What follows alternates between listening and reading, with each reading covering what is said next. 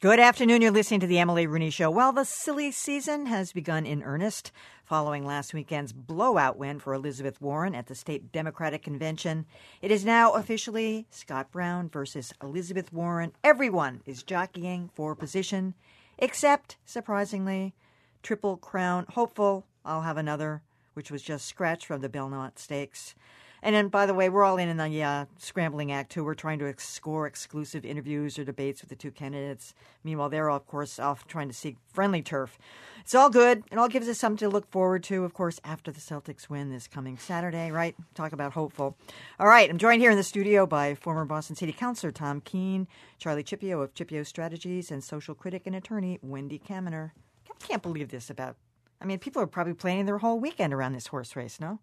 The horse race and then the basketball game. And when I heard it on the way over here, the talk show host was like apoplectic because he had tickets. He was all set to go, and now that's not good for the ratings either. They should wait Not until the good for last TV. minute and just spring it on people. I And know. just say, oh, sorry, but That's horse racing. It's a speculative business. well, that's true. There also had been some stories out there about the trainer having some issues in terms of illegally prepping some of the horses, and I wonder if it's connected to that. The horses are on steroids too? Definitely. Some weird carbon God. dioxide mix apparently Really? injected. Yeah. But they said the horse had an injured left leg. I don't know. Have you seen all the pandering they were doing to that thing earlier in the race? Anyway, The horse wants to spend more time with his family. seeking other challenges, other opportunities. All right, so convention was a big blowout, which was a bit of a surprise because I think a couple of us speculated last week that no one had ever gotten more than 86% at a convention, so everybody thought Marisa DeFranco was going to get her 15% in order to get on the ballot to challenge Elizabeth Warren. That didn't happen. So, the general election cycle really began in earnest this week. So all this jockeying about debates. My bosses always get nervous when I start talking about this because, of course, we're in on it. We're like trying to get them as well. But Scott Brown has the upper hand in this, I think, a little bit.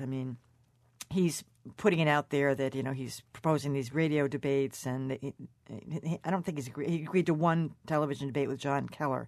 I think they've agreed to two television debates. Two debates now. Not both of them. Only I thought he had agreed to two, and she And wants she's three. proposing a third. Yeah. I don't know if he's agreed That was the to, Globe report today. Okay, well, I don't think he's agreed to the consortium one yet. That's why I said I don't want to say it. I don't know what I'm talking about. I know she has agreed to one of ours. Anyway, she hasn't agreed to this Dan Ray one, and I want to play a little bit of sound from the last time Scott Brown was on. Dan Ray, by the way, I love Dan Ray. Dan, if you're listening, I love you. So you can do whatever you want, but this may be one of the reasons why Elizabeth Warren isn't jumping to be on your radio show with Scott Brown. We've got a visitor who's just dropped in here, Gene. Okay. Have you ever talked with U.S. Senator Scott Brown? I have not. Scott Brown, welcome. How are you? Great, Dan. Good to be on. I want you to say hello to Gene in the car. Hey, Gene in the car.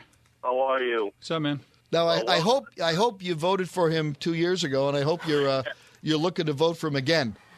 Absolutely. So, Okay, let's so say Dan obviously Ray is right in the middle. Dan doesn't really hide where he stands on this one. Not that everybody does that well, but I think Jim Braude and Marjorie Egan are more neutral territory. John Keller is great. He's more neutral. The Emily Rooney Show. We're neutral territory, right? Trying to make the push for it here. Why do you care? Is it prestige? It's certainly not ratings, is it? No, actually, the debates do well. They have done well in recent years. As we saw last fall, the Republican presidential primary debates did really, really well. I'm a political junkie. I watched exactly one of them. One of which? But I'm going to... The Republican primary. Yeah, but I think that the Brown-Warren debates are not going to be the kind of circuses that the Republican I agree primary with that. debates I were. think you're right. And I suspect that a lot of voters are going to watch. Oh, I would think. Possibly. Really what matters is, are the undecided voters going to watch, and will it have an effect on their votes? Yeah. Yeah. Because they're all fighting over a really small segment of the are. electorate, as usual. Well, we've talked about this before, but with Massachusetts being such an overwhelmingly Democratic state, and most of the independents generally have gone Democratic, the question is, will people split the ticket, and will they take into consideration? I mean, the debates are really telling, not just in terms of where you stand ideologically, but how you present yourself. And I mean, Scott Brown did really, really well in the last debates. Well, he think, won on the debates, right. and he's kind of running away from it right now. I think he's maybe a little concerned about it, but he had that great line, with all due respect, it's the people's seat, not Ted Kennedy's seat. Not Ted Kennedy's seat. I think, though, that you hit exactly what these debates are going to be about. People agree, for the vast majority of people in Massachusetts, from a policy point of view, are going to agree with Elizabeth Warren. And so Brown's challenge is not going to be to persuade them on policy, but rather to persuade them that he's a nicer guy, someone they can identify with that really gets their concerns, even if he may not represent them in terms of their policy. I disagree with you a little bit, too. Tom, because I agree with Tom. Thank you. I think that Scott Brown has been very successful in obscuring precisely what his policies are, so that it's not easy for voters to know whether or not they agree with his policies. He very successfully presents an image that's not necessarily consistent with his voting record. That's what the Globe story about his efforts to gut Dodd-Frank after he voted for it was all about. Well, I disagree with you, though, for a different reason. I do agree. I think that Dodd-Frank story is a bad one for Scott Brown. I think you're right about that. But other than that, I think Scott Brown said he would come in, he would be a moderate, he would vote with the Republicans sometimes, he wouldn't other times. I think that's exactly where he's been. I think we do know where Scott Brown stands. I think Scott Brown stands pretty much in the center. I think as liberal as Massachusetts is, I don't think they're as liberal as Elizabeth Warren. I think she's close to a fringe candidate. You think so, really? Oh, I don't. And I you don't think so. and you think in these debates are going to hurt her then? Yes, I do. I You think don't she's think close to a fringe candidate? Well, not close to it. Let me take that back. She is That's further. Barbara Johnson. She is further to the left. Grace Ross. She is further to the left than the Massachusetts electorate. I'm not sure about that. Oh, I think she is. I'm not sure about that. First of all, it's Got to go outside 128 sometime. No, one of Elizabeth. It's either a strength or weakness. I'm not sure, but Elizabeth Warren tends to talk almost exclusively about the economy, and there are times when she's asked about whether she's asked about foreign policy or other issues, and it's interesting because she'll often bring it back to the the Now, that's the issue that Middle we know class is is being paramount. hammered. That's all she says. That's all she says. You That's all ask she her says. about the weather, Right. and she tells She you says the middle class middle is class being being hammered. hammered. It's She talks annoying. Yeah. Right. And, maybe that's a strength if that's what people are concerned about, but it can also be a little bit of a weakness if people hear her not talking about other things. I think Scott Brown is also vulnerable because she has much deeper knowledge about these economic issues than he does. I really do believe that. And I think the danger for him is that in a debate that starts to focus on substance, he's going to look like a little bit of a lightweight next to her. People tune out when you start getting into substance. When you see that debate that starts to focus on substance, Well, I know. Exactly. Exactly. I know. I understand. Now, But Emily's going to have a debate that focuses well, on that's substance. different. That's right. I won't know what I'm talking about. do you think the issues like Native American heritage survive, or is that done? That really, finally, after 5.5 weeks, Wendy, that thing kind of It fizzled kind out of has this week. disappeared, right? Well, I don't think it's disappeared. I think there's a good chance that it's inflicted some real damage on her. I think voters do tend to vote for the person they like the most. The person they like most the genuine. most becomes the person they trust the most. Certainly increased her negatives. And I think that's a serious problem for her. I mean, the black ministers wanted to speak with her this week, and apparently some Cherokee members were saying they wanted some documentation. She's never going to be able to prove this. So I think people insisting that I found her answers to that to be perfectly reasonable. About my parents told me, my grandparents told me, everybody in Oklahoma is related to somebody in a Native American tribe. It was totally believable. Whether it's acceptable is another question. She basically just needs to apologize and walk away. Apologize for what? Apologize for what seems to be a series of misleading answers at the very beginning, and that she just didn't seem to know what she had actually told. Well, I think that's probably true. I think she didn't really know exactly what she had said. But isn't the issue 25 years But isn't ago. the issue that even if you are 1/32nd Cherokee, that by the guidelines in place at these institutions is not enough to check But that there's box anyway? there's no Right. indication that she used it to her hiring advantage, and people at Harvard have said it didn't enter into our hiring decision. Now, obviously, we have no way of knowing whether or not that's true, but. And Personally, by the way, I I tend have to yet to believe know an employer that admits that affirmative action considerations played a role in hiring anybody. Right. I mean, so that doesn't really And tell when you you know much. darn well they do. Of course they do. Yeah. I worked at the State House, and I never even heard an employer say that. So. All right. Well, these aren't just employers, though. These are independent professors who were active in recruiting her. It's not just the Harvard administration. No, but I believe Charles Fried when he says he didn't take that in consideration. Right. He probably didn't even know. But certainly Harvard used it to make themselves look good. There's just no question about that. And she had to have given them that information. Well, you'll get no argument from me in attacking Harvard's integrity. All right, Wendy. All right, moving along. The national, of course, the presidential race is getting hotter and hotter. Mitt Romney outraised President Obama in May. That doesn't really surprise me. It really surprised me, and I think that this has been a really bad couple of weeks for Barack Obama. I really think, looking at this race now, it is genuinely conceivable that Mitt Romney is going to win this thing. And it's not only on the money, but it's on the jobs report. It's on sort of this confusion that's occurring, like with Bill Clinton, and of course the Wisconsin vote, which I thought was a major. Do you think that was a thing. harbinger of doom? I didn't see really it that do, way. and I think it was a Machiavellian ploy that completely backfired on the Democrats. I don't think it was Machiavellian. I think it was just straightforward stupid of the Wisconsin should say Democrats. people who- I think that it's a good rule of thumb never to strategize out of anger, and I think that's what the activists in Wisconsin did. We should I think it was just for people who don't know what we're talking about, this was the Scott Walker recall election, which happened on Tuesday. The Democrats had put up Tom Bartlett, who had also run against Scott Walker the first time around. He lost both times, both the first time and the recall. And by a bigger margin this time. And that's not what the recall law was meant to do. Right. I agree with Charlie. I think it was a misuse of the recall. Walker has another year or so in office. I think sometimes what happens is that activists get caught up in their own bubble, and they were completely outraged. And they just made Scott Walker's career. They just made Scott Walker's career. But to get back to the question of fundraising, I think the real problem for the Democrats is that the gazillionaire Democrats are not matching the contributions of the gazillionaire Republicans.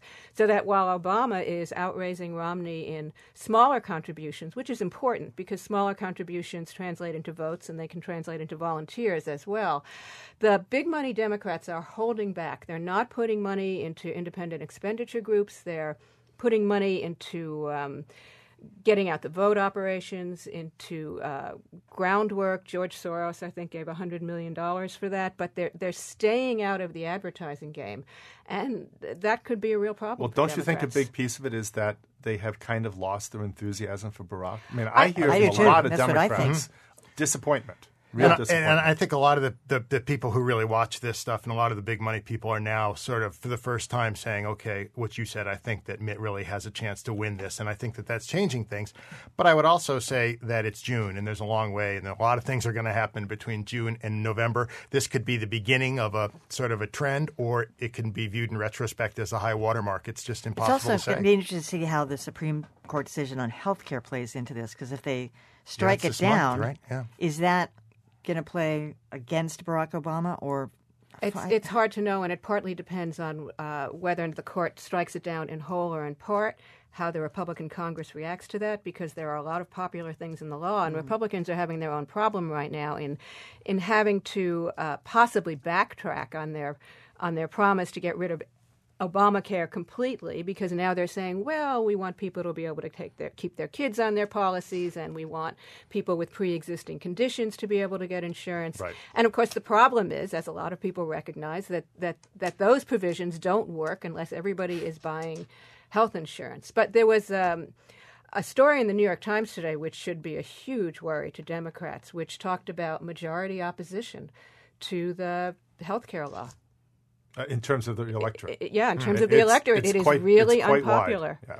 It's really the mandate is extremely unpopular. What about this whole thing that Clinton, the dust up, he was apologizing all over the CNN, talking to Wolf Blitzer this morning, but he was talking about the Bush tax cuts, and he was saying he would like to see those extended. Well, and I don't know. Then he was apologizing left and right. I mean, as if it was hurting Barack Obama some way. And it reminds you of what happened with Cory Booker in New Jersey as well, where apparently if you're a Democrat and you say something that doesn't follow the party line, I don't understand that. You get browbeaten. But Clinton's remarks were greatly exaggerated. He wasn't talking about any kind of long-term extension of the tax cuts. He was talking, I think, in pragmatic political terms about the fact that there's an election coming up. Maybe you're not going to be able to get much done. He doesn't have a problem if you just extend it for a few months and let the new Congress deal with it. I think that's what he said. But I can never figure out, I mean, has Clinton lost this, what has been a magical political touch over the last 15 years, or is this all very planned,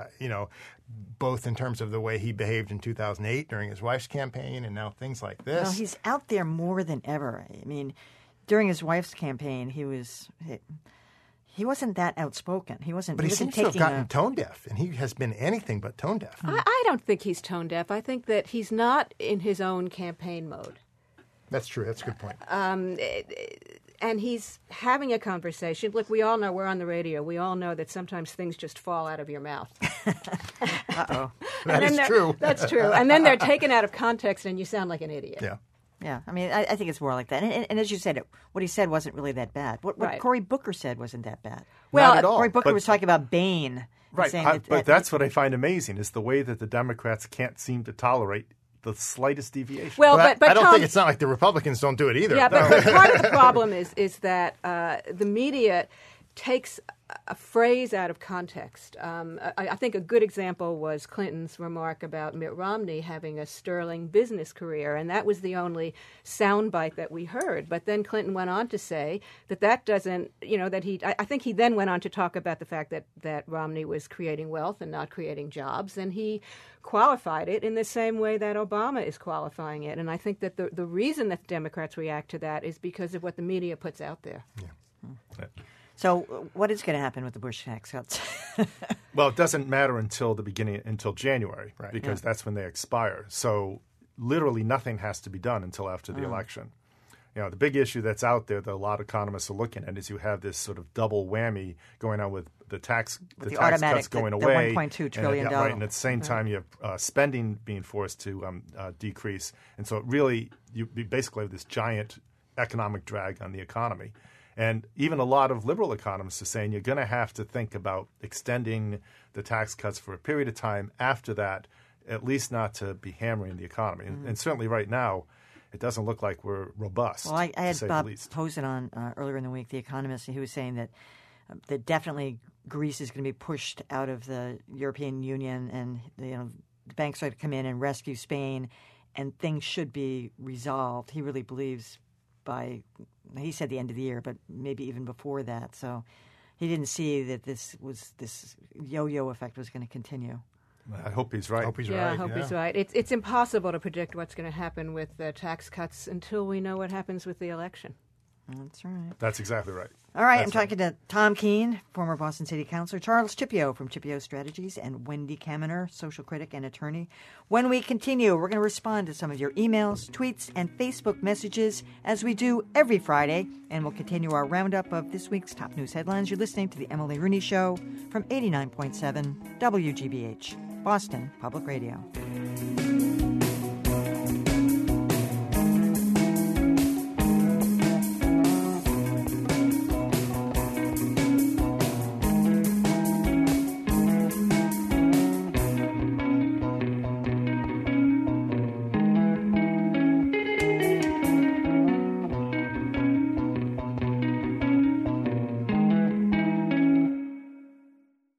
We love our contributors. That means you and Earth, Wind & Fire performing with a full string orchestra coming to the Wang Theater at the City Performing Arts Center on Tuesday, June 12th. You can find tickets and information at citycenter.org. And Basic Black, provocative commentary by local voices, provides a fresh examination of the Black experience. Your world, our world, unscripted. Watch Basic Black Friday night at 7:30 on WGBH2.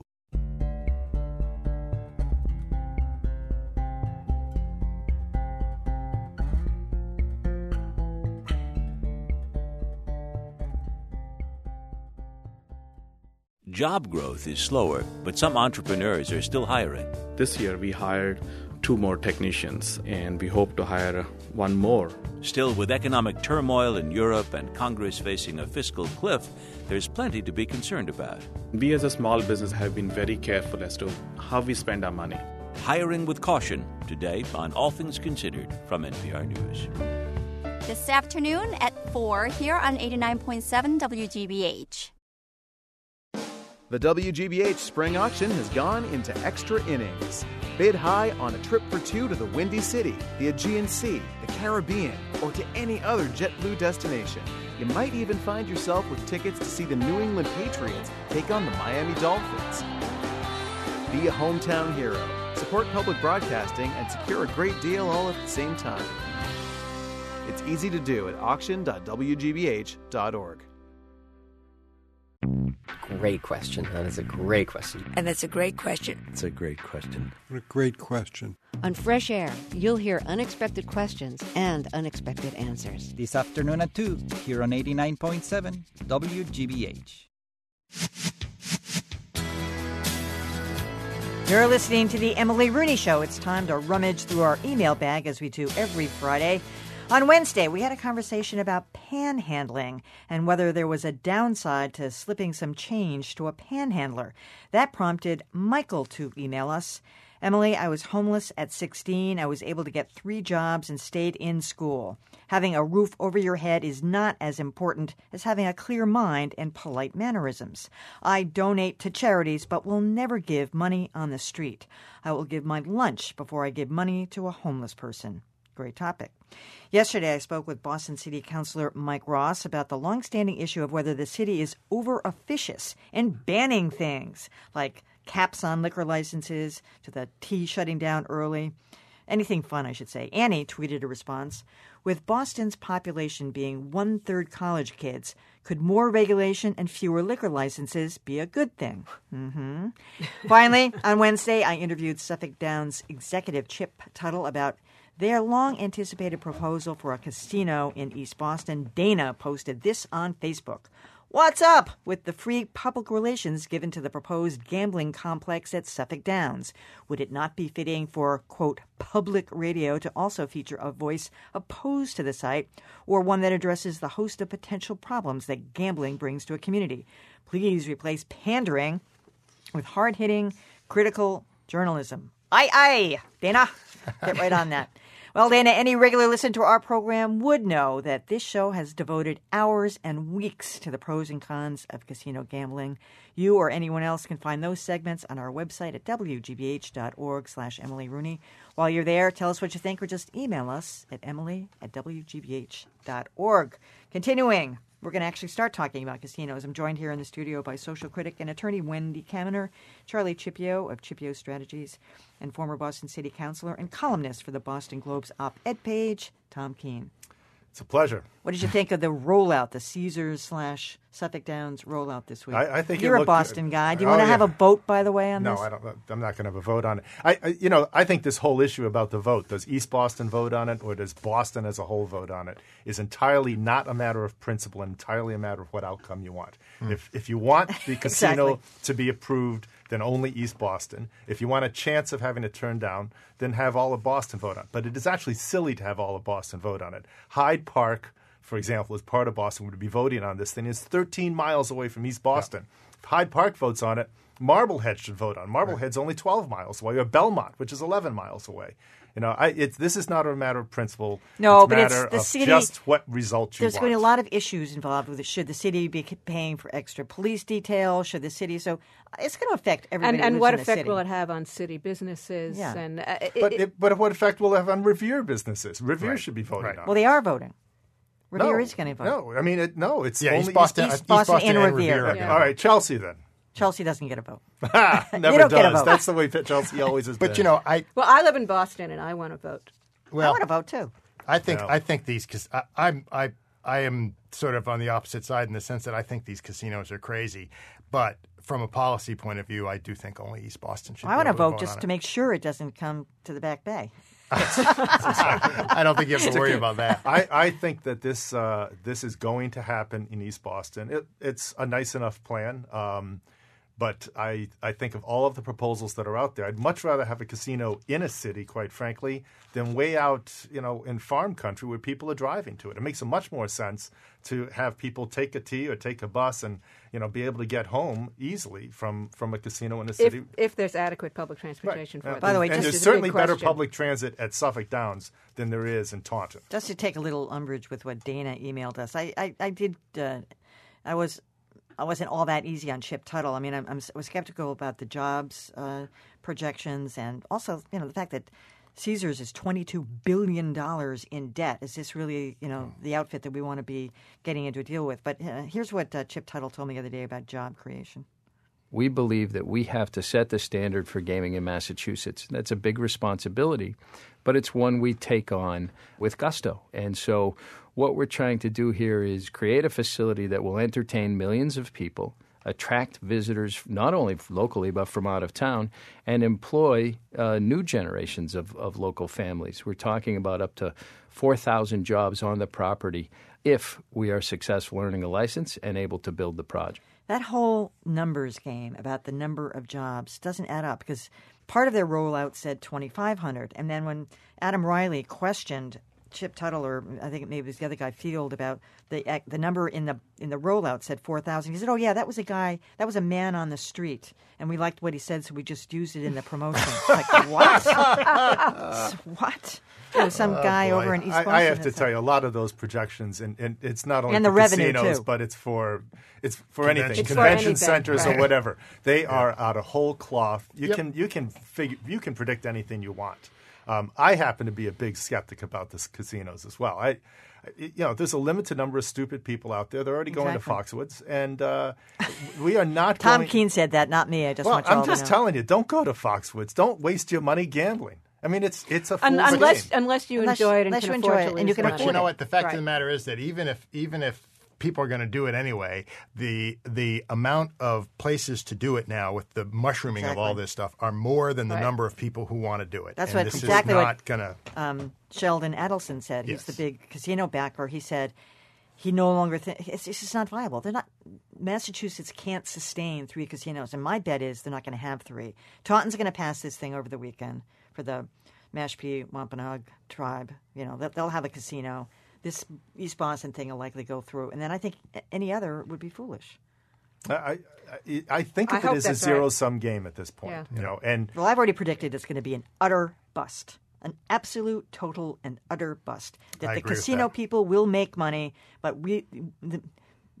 Massachusetts will not see anything. Just a minor drop in the bucket in terms of revenues. Upfront license fees, and it's basically going to be. We're not going to see $200 million a year of revenue. And nor are we going to see that many jobs. No, well, exactly, and it's what not kind as of if jobs are they? It's not as if the developers are doing this out of the goodness of their hearts because they want to create jobs. And the fact is that any development will create jobs. This is being marketed as if this is the only way we can get jobs is to build casinos. Mm-hmm.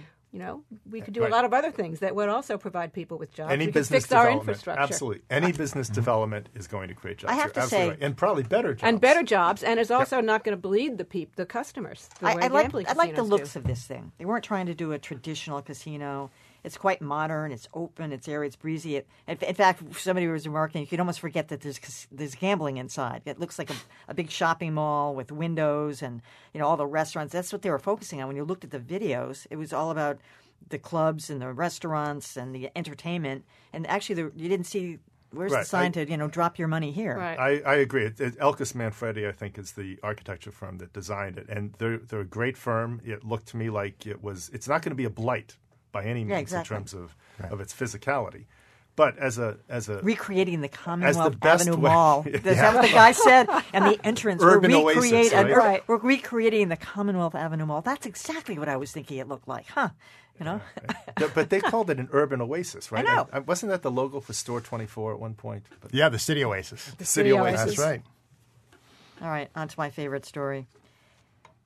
The N-Star blackout and explanation. You know how I feel about We'll this. just stand back, Emily. Go ahead. Outrageous, ridiculous explanation. Well, we don't know what happened. And this bogus number that they keep putting out about how many people were affected. They keep saying 21,000.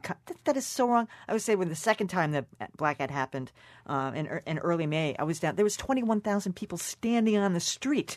Forget the fact that it, just all glued to their cell phones, wondering what's going on. They're counting. As I say, Neiman Marcus is one customer. That was probably, that's a lot of customers people. inside. Right. Exactly. Right. Between the crew is one employee, customer. Yeah. Exactly. Yeah. So, happen to be a few people the fact inside, that they can't figure out and that they aren't responsible for reimbursing anybody for a single thing. It's outrageous. Yeah. I mean. But so, what do you think? How do we make them accountable? I mean, it really does. It's like an act of God at this point. They're claiming they have no idea how humans were involved in it, or even technology. So I don't know, but it's pretty scary. It's some miracle. I mean, there's something went seriously wrong and with they their don't know infrastructure. What it is. Right. But then they shouldn't have issued the report until they could figure out what it was. Either that, or they do know what it was and they don't want to tell us. Well, it was an independent party, and right? And by the way, they didn't even mention the second one. It was like, oh, that happened. That was 3 or 4 hours. 6 weeks later, it went on and off, but it was the exact same footprint. I was downtown and I actually walked the perimeter. It was the exact same footprint, and they were acting like that was a completely separate incident. It wasn't. It was totally related. It was the exact same customers. It's incredibly frustrating. Nobody else needs to talk. I've got this one covered. Well, people are so helpless. They have no recourse. They are at the mercy of these industries that operate incredibly irresponsibly, that have no accountability, and there's just, we're all in a position of learned helplessness about it. And while we're on the subject of NSTAR, can I put in a bad word about Verizon? Sure. Oh, yeah. Because where I live in Boston, we have had no landline service from Verizon for almost a week. Why? Really? I don't know. What do you mean no landline? We have no landline service. Well, that's why it's not that big a problem. So if you go and pick up your phone in your house, does it dead? Yes. And it's more than just your neighborhood? Yes. Your house? Yes, it's more than just our house. It's I don't know exactly. No, that's old How come technology. no one's written about it? I haven't seen I don't know. Are they Emily. telling you anything? No. No, what do you mean? Why don't you call what someone? Do they say? Oh, yeah, you can't. Oh, well, Edgar, make a call on that. A couple of people have reportedly made phone calls and gotten information about when it was going to be fixed. First it was Monday at 6 p.m. and then it was Wednesday. And then I think the phones might have been back for a few minutes and then they were gone yesterday. Yeah. I'm not sure where they are now. And it's because we all have cell phones and because they're not worried about internet it. Access. They feel no urgency. Exactly. There's not the same sense of urgency. Well, I can't use my cell phone in my condo. It doesn't work. Can I put a bad word in about AT&T? Please. You can't. Yeah, you can't even use it. Can you use your cell phone? I can, but I'm on Verizon, and it really does depend. Yeah, I can't. Mine doesn't work at all. I mean, I like having a landline because I can't always use my cell phone as effectively. Yeah, that's a good story. We got to get on that. Call the Boston Globe. All right, moving on. I probably shouldn't admit this, but I felt a little bad for that Haverhill teenager who was convicted in the texting and driving. It's always tough when someone wants to make an example. That of was you. the reason. Because it was, and the judge as much as said so. Well, it's not that he didn't so. cause the accident. He was negligent. It's just that I said I don't think we really needed a separate law that covers this. I mean, if you're driving negligently, you're driving negligent. You don't need to have. So this whole texting thing. This kid is, burdening this thing that he was texting. Yes, he probably was, but he was driving negligently, which was the bigger point. I agree that we don't necessarily need a texting while driving law. I think that this was a negligent homicide. I would have given him a longer sentence. Really? He killed somebody. I know. He killed somebody. We are all at much more risk from texting teenagers than we are from terrorists. Completely. It's true. Yeah. Now, I agree with you that judges should not sentence people in order to set examples. I think that's why I objected to the sentencing of Sal DeMacy. Yeah, I think you should be sentenced for what you did, and what this kid did was kill somebody through his own negligence. I understand that, teenagers have certain developmental handicaps. I don't think he had to go to prison for 10 years. But I would have given him a longer sentence. I would have sentenced him to the 2.5 years. No, so if it was drunken driving, I think it would be something different. But when you see that, this thing in the Globe today, 42% of teenagers are doing this. I do think that message has got to. It's got to be an education campaign. I'd be wary about that number. I think a lot of that is people who are stopped and do it. They're behind the wheel, but it's also illegal to do when you're at a red light. How many are actually doing it while they're driving? I don't think it's anywhere near as high as that. I know, but I it hope just you're feels right. like there's. you could but obviously there's add a few. so many other things to a law beyond texting. Drinking super hot coffee, or as I always say, putting on a mascara, or doing a crossword, which or just changing the radio station. Yeah, exactly. Which I hope no one's doing right now. Yeah, yeah, but making it against the law to do one particular thing seems. First of all, it's so obvious. Well, it's obvious, but an awful lot of people are doing it. I periodically see somebody on the phone just sail through a red light. Mm-hmm. I find it all quite terrifying. Yeah, I've seen that all the time. I also see it with people who are walking along and. Yeah, and especially now in Boston, there are a lot of cyclists around. I was in a traffic jam yesterday, and this cyclist was driving in the middle of the road, in the middle of all of these cars. That was me. You can do that.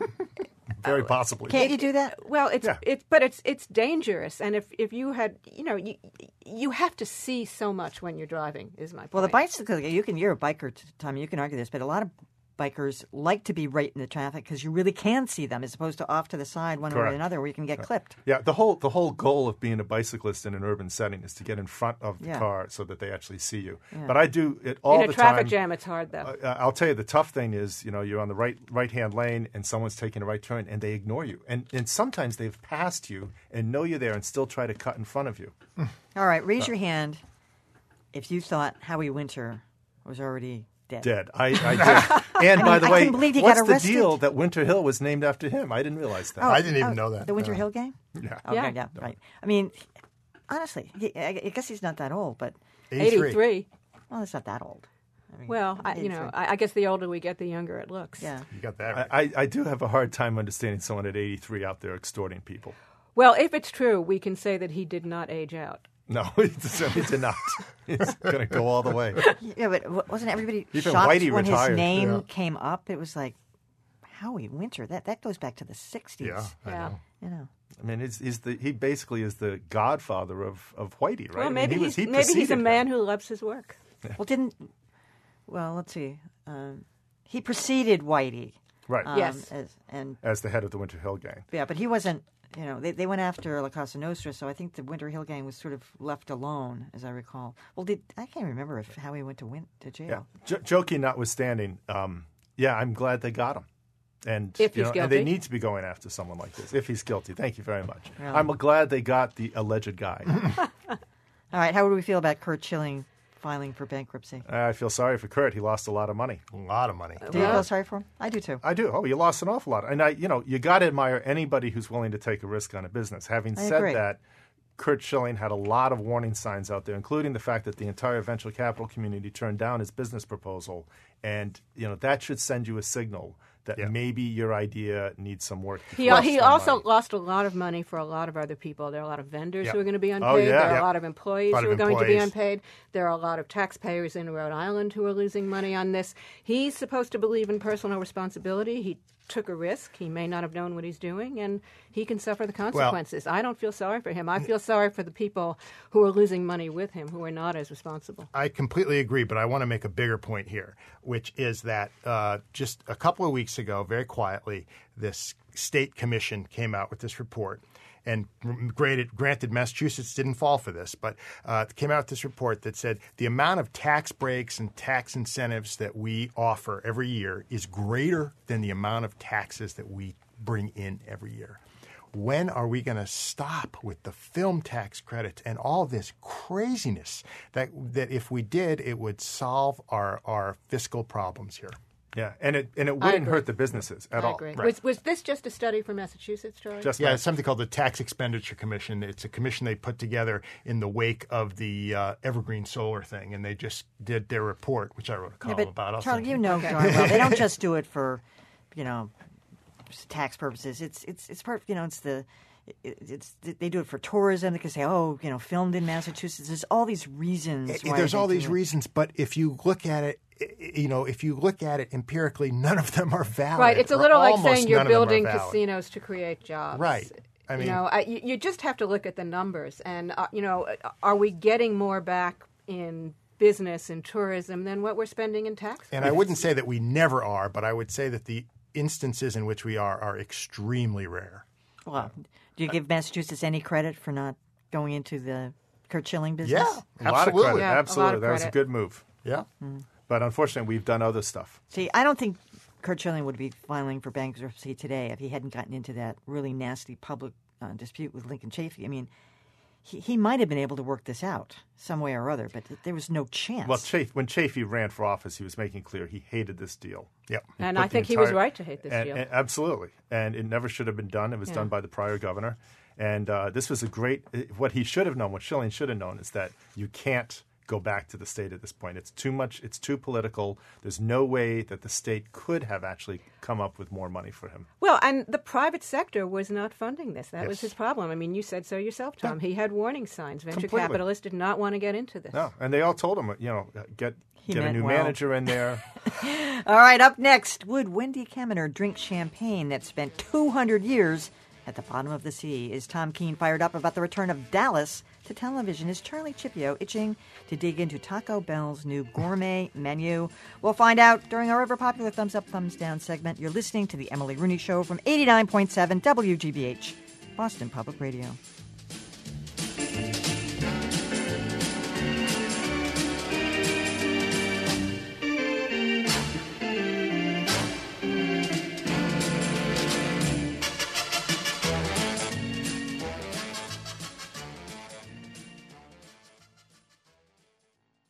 Funding for our programs comes from you. And Grogan & Company, Fine Art Auctioneers, assisting New England families with the sale of their fine art, antiques, silver, and jewelry since 1988. Located in historic Dedham, Massachusetts, and at groganco.com. And Harvard Extension School for enrichment or professional development, offering courses in Arabic and Italian. Information session Wednesday, June 13th. You can learn more online at extension.harvard.edu. And the members of the WGBH Sustainer Program, whose gifts of $5, $10, or $20 a month make up the most reliable income for the programs you love on 89.7. Learn more about sustaining membership at WGBH.org. I'm Callie Crossley. On the next Callie Crossley Show, it's our Weekend Review. We look at the local news that went under the radar. We top off the hour with Ragtime, a roundup of the week's pop culture. That's today at 1 on 89.7 WGBH, Boston Public Radio.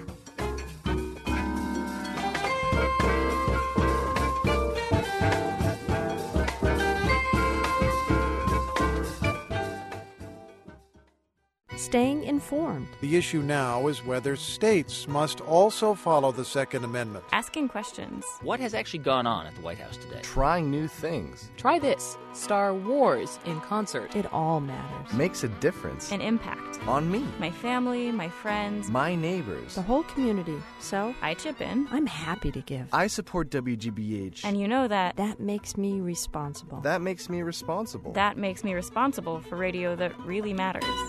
Grandpa, he threw the first ball out at Fenway Park. The very first ball out. Ever. Whoa. 100 years of legend and history of Fenway Park. Fridays on WGBH's Morning Edition.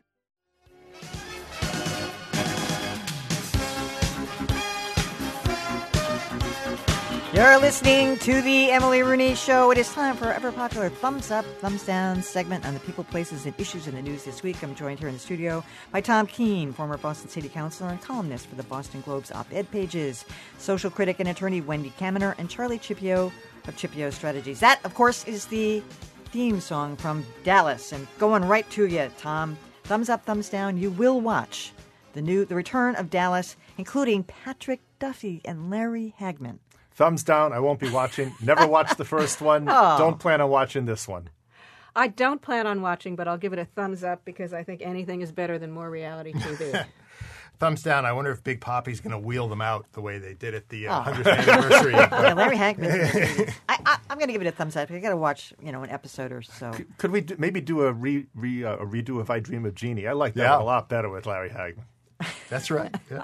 I'm not sure you want Showing to your see Barbara age. Eden in her outfit Yeah, today. that's right. That might not work. All right, thumbs up, thumbs down, Charlie. You're going to run right over to Taco Bell and get something off their gourmet menu. Well, I have to say, I have honestly never been to Taco Bell in my life, so I don't think I'm going to start now. I did see that, but I guess I'm a thumbs down. Yeah, I mean, this is a joke. This is, Oh, this no, is a thumbs up. I desperation. love Taco Bell. You do? I love Taco Bell. Really? In fact, I already thought it was gourmet. I've never been to Taco Bell, so I'm staying out of this. I love fast food Mexican stuff, though, but I've never been to a Taco Bell either. No, there's something about it. It's just It's delicious. Is it? How are their refried beans? Excellent. That's the part that and I like the it's best. lots of cheese and everything's squished in together. And I really thought that was gourmet food. I don't know why they even have to come up with it. All right, thumbs up, thumbs down, Wendy. I'm handing you a glass of champagne. Here's the wrinkle, though. It's from a 200-year-old shipwreck. Would you drink it? Are you going to drink it first? Absolutely. I would try it, sure. Well, What are you worried about the salt water? I mean, what are you worried about? if you drink it first, I'll drink it with you.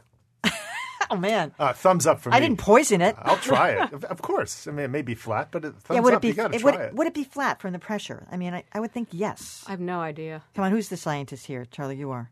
My 11-year-old. Would it be flat? As long as I long don't as know. the bottle's intact. Who it knows should the not answer be to flat. that? No, it shouldn't be flat. Would it might be have flat? the bends since it's been down there for all these years.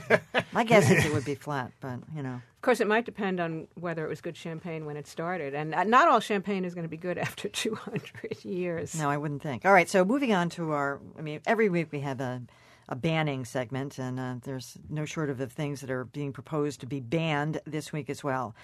Thumbs up, thumbs down on banning foie gras in California. Thumbs down. I love foie gras. Really do I. love foie gras.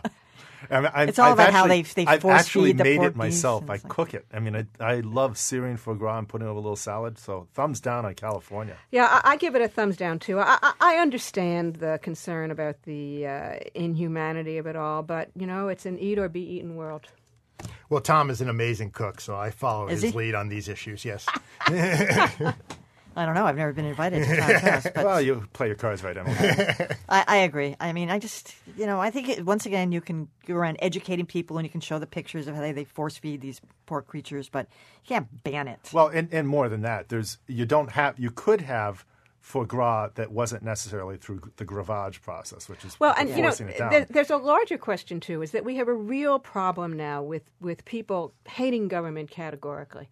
And these petty bans really fuel that sense, and it makes it hard for government to do the things that we really need it to do, like infrastructure and public schools and, I think it's right. Here's some important things. I want my foie gras in a 20-ounce soda.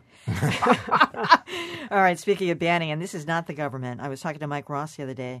He said more and more frequently, you buy a condo, move in, and you discover that there is a smoking ban. Smoking bans on your own property imposed by others. Wendy? Oh, thumbs down.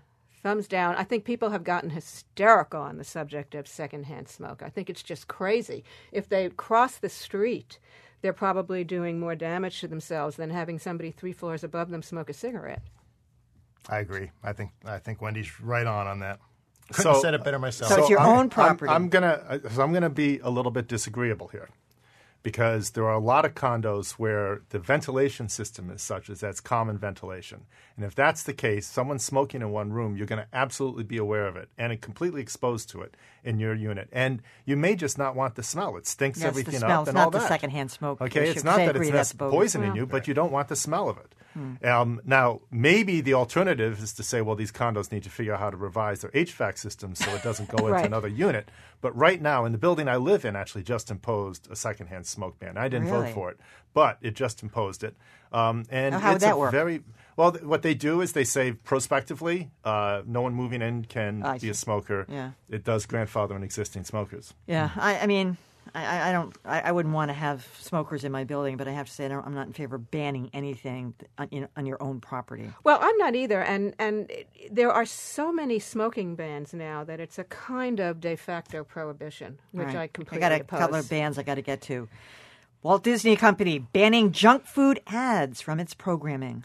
Well, It's got to ban its own programming. I have no problem with Walt Disney doing this. It's trying to take a responsible position, and it's not the government. It's Walt Disney saying this is what, we know we're communicating to kids. There's a certain kind of message we want to give. That's a good thing. I agree with Tom's. I give that a thumbs up. Yep. If they choose to do it, perfectly fine.